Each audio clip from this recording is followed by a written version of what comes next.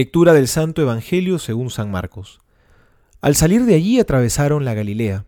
Jesús no quería que nadie lo supiera, porque enseñaba y les decía: El Hijo del Hombre va a ser entregado en manos de los hombres, lo matarán, y 3 días después de su muerte resucitará.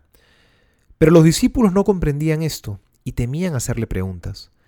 Llegaron a Cafarnaúm, y una vez que estuvieron en la casa les preguntó: ¿De qué hablaban en el camino?